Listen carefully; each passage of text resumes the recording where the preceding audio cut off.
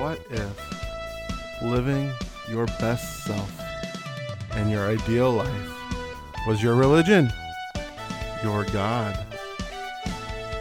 Welcome to the Church of Awesome, a podcast dedicated to the principles of living an awesome life. Welcome to the Church of Awesome podcast. I am your catalyst of transformation, Brett Dupree, here to drop some spiritual knowledge and ask you the question, what if living your best life was your God? We have finished the first book of the Church of Awesome, which are the 10 Commandments, and now it's time to start on book 2. Why books? Because that's the way we're going to do it. And this is the book of transformation.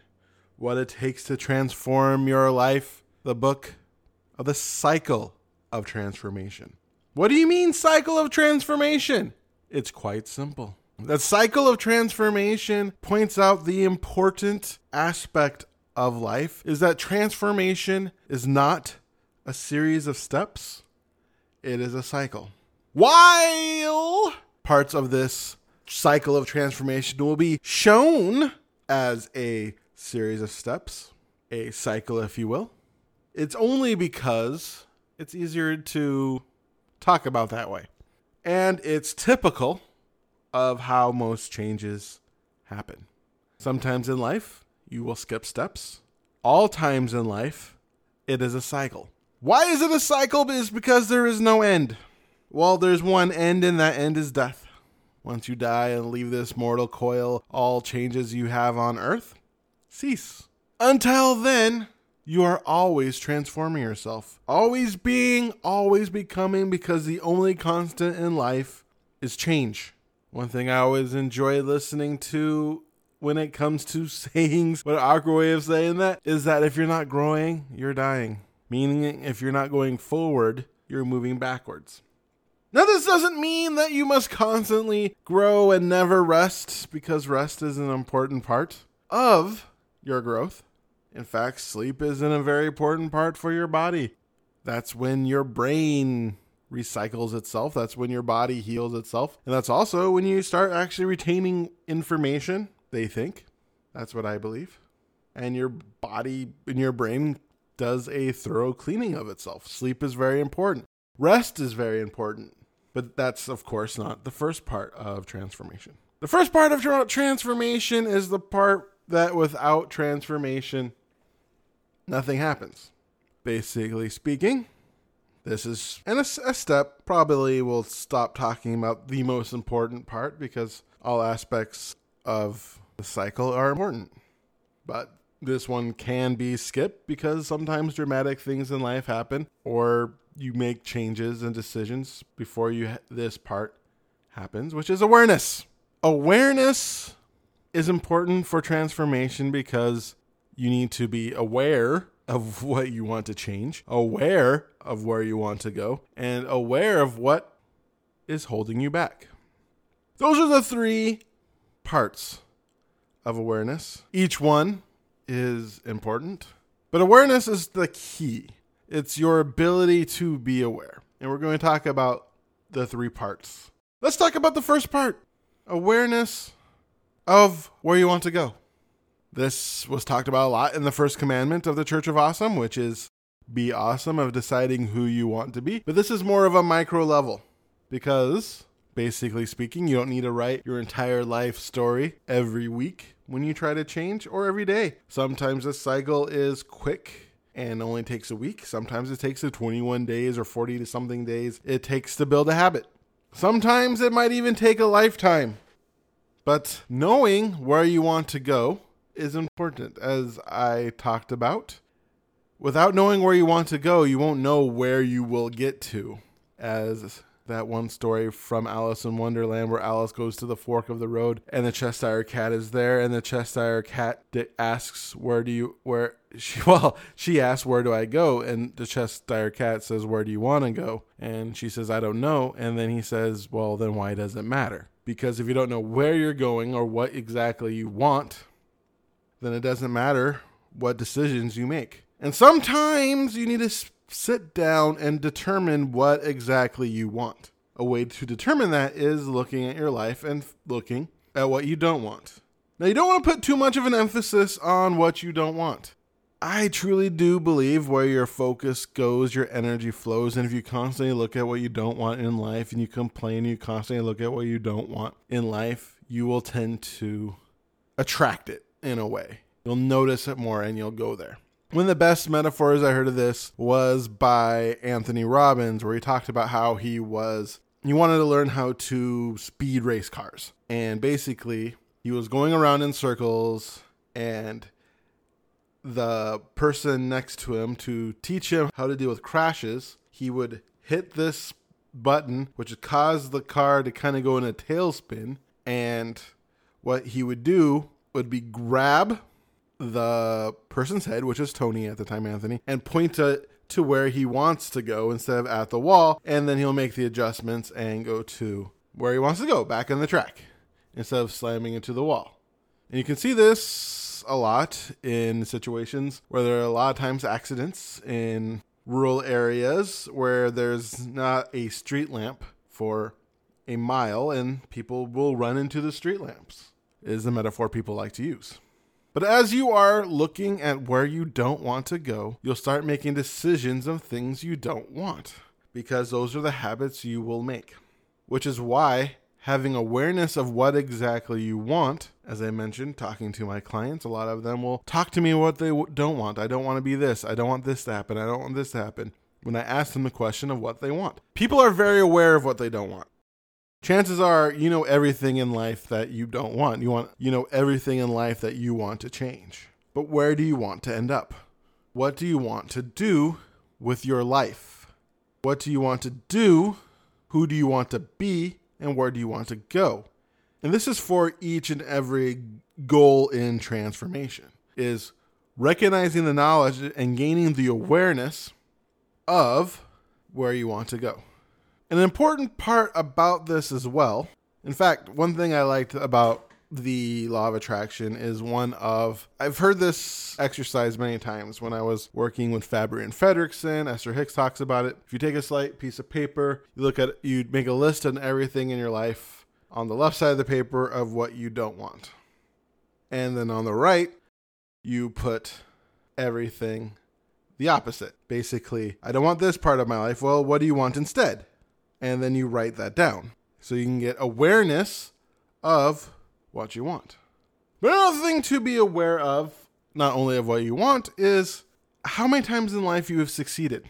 Because when you look at your life, a lot of times they talk about failure as one of the greatest teachers, but success is still a good teacher. One thing I loved also, what I learned by Fabry and Fredrickson, which I also highly suggest after you write those two lists, is to look at your list and look at times in your life where you've made changes that are similar. Because you want to put it in your mind and give you the awareness that you are able to change.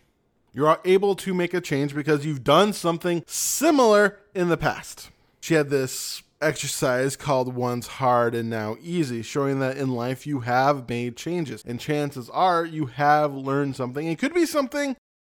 If you're having trouble because your life is going really bad right now, you can think of something like tying your shoes. At one point, it was hard for you to tie your shoes, and then it became commonplace and easy where you don't even have to think about tying your shoes. I mean, a lot of times you need to do that to just spark your mind, because we get into dark places. I know I've gotten into dark places where I can't think of anything in my life going well, and it's time to remember at one point, I did not know how to write my name. Then I learned how, and now I don't even think about it. At one point, I did not know how to type. Then I took the most boring class ever, which is typing. Took that in high school, and now I barely even have to think about typing. That was once hard and now easy. So becoming aware of your successes is also important. Awareness of your successes so you know you can build on your successes. You want to work on your weaknesses, but build on your successes. So where in life have you been successful in making change? But you also want to be aware of where you are now. And you have to be honest with yourself. This is the part I know I struggle with in my life. I am a personal development guy. I am a spiritual guy. I've written a book, Joyous Expansion, Unleashing Your Passions to Lead an Inspired Life. And sometimes I like to imagine I'm doing better than I actually am, because that's the persona I have in my life. That's the persona I have given myself, somebody who is doing well mentally. And a lot of times that has allowed me to think everything is fine and not being honest with myself. I could see that when I freaked out when I launched my book. That caused me to freak out in a way that I did not know I was. Because I wrote that book, and that book was all about taking incremental steps. That book was all about a lot of aspects of change. And because I wrote the book, I put it in my mind that I am the writer of that book. So therefore, I'm an expert. Therefore, I'm not having any of the problems I wrote in my book. Forgetting the most important part of my book, where I wrote this part where you're never done, that you're going to make the same mistakes again, and that's fine. I wrote that, and yet I still lied to myself. In fact, it wasn't until I looked at my life, no, not my life, I looked at the life of someone close to me, someone I love, and thinking to themselves, if they only did this, then their life, this person was an alcoholic, and I thought to myself, if only they could drink and just enjoy themselves, then they wouldn't have that issue. But then my mind was like, well, you eat to numb. And then, of course, I asked myself, well, why am I numbing? Well, you're numbing because you just released a book. You got into a relationship, and then she broke it off with you over email. But at the same time, that was also pushing your comfort zone, being in a relationship while releasing a book, while giving you a book release party, even though you don't like having attention shine upon you and having people talk about your book in that way and pushing you to push out that book just expanded your vulnerability to the point where, since you stopped working on yourself, again, having that awareness, you allowed yourself to eat to numb that pain. And not only that, that's when you also were vice president of education for the first time, which was hard and a lot of work in the Kirkland Eclectics, your Toastmaster group, and then you became president. So all these stepping out of your comfort zones happening at the same time. I think there was even when during this time was also when I had to step up in my job as well, in my day job. And all that was too much for me. But since I was spiritual, I didn't allow myself to truly feel it. I didn't allow myself to be honest. I wasn't aware that issues were happening. That's one of the beauties of meditation, is to ask yourself, what are you hiding from yourself? It's also a good thing to have a therapist as well, and having an outside source. They can help you point out when you are lying to yourself, especially if you are somebody who's into personal development. This spiritual ego is insidious and is really good to lying to you and telling you things are fine when they're not. And that's just one aspect of awareness, being aware and honest of where you are right now and constantly checking in with yourself, constantly being aware. Constantly have what is called an observational ego, where you look upon yourself, asking yourself the tough questions and asking yourself and making sure that you continually move forward, which is always the goal, because you are going to get pulled back. That's just going to happen. Something in your life is going to happen where either you get too busy, or a friend gets hurt, or you get hurt. It's just things are going to happen. Something, or maybe you just had too much fun. And you get caught up in fun. An awesome thing comes out and you start binge watching it, and that slips you over. Something that always causes me to, when I'm in the process of becoming healthier, is getting sick. When I get sick, I don't feel good, and so I stop exercising. And then when I stop exercising, I start eating more and start just feeling more lethargic. And that just causes a cycle. So getting sick is something that pushes me off. But having that observational ego and constantly checking in on yourself, or having an accountability partner of some kind when you pay for, or your friend who is honest, which is a very important one, because a lot of people aren't honest. And as I'm working with my current therapist, it's actually hard to find. I don't think my current therapist is honest with me, because she believes in my BS, because in the last year, honestly, I haven't been up to my own expectations. And having that awareness and being honest with myself is important. I have not lived up to my expectations. I'm the same weight. I have done some good things in my podcast, but I haven't done the Church of Awesome as I planned. And I just have to look at myself and be honest to where I am. So it's important to find a way for you to be honest. And finally, it's also important to be honest of things that are holding you back, such as internally and externally. What thought processes are bothering you and holding you back? Do you have a growth mindset or a fixed mindset? If you're in a relationship, one thing that helped me a lot was getting the awareness of my attachment style and noticing that I have an insecure attachment style. And when that comes up in my current relationship, I am noticing and making sure I do not fall into my old habits that come with my insecure attachment style. How I can disassociate and run away very easily and also be clingy at the same time, which are the two insecure attachment styles. But honestly, I saw both of them within me. I saw when I can become over clingy, but I can also see where I push people away.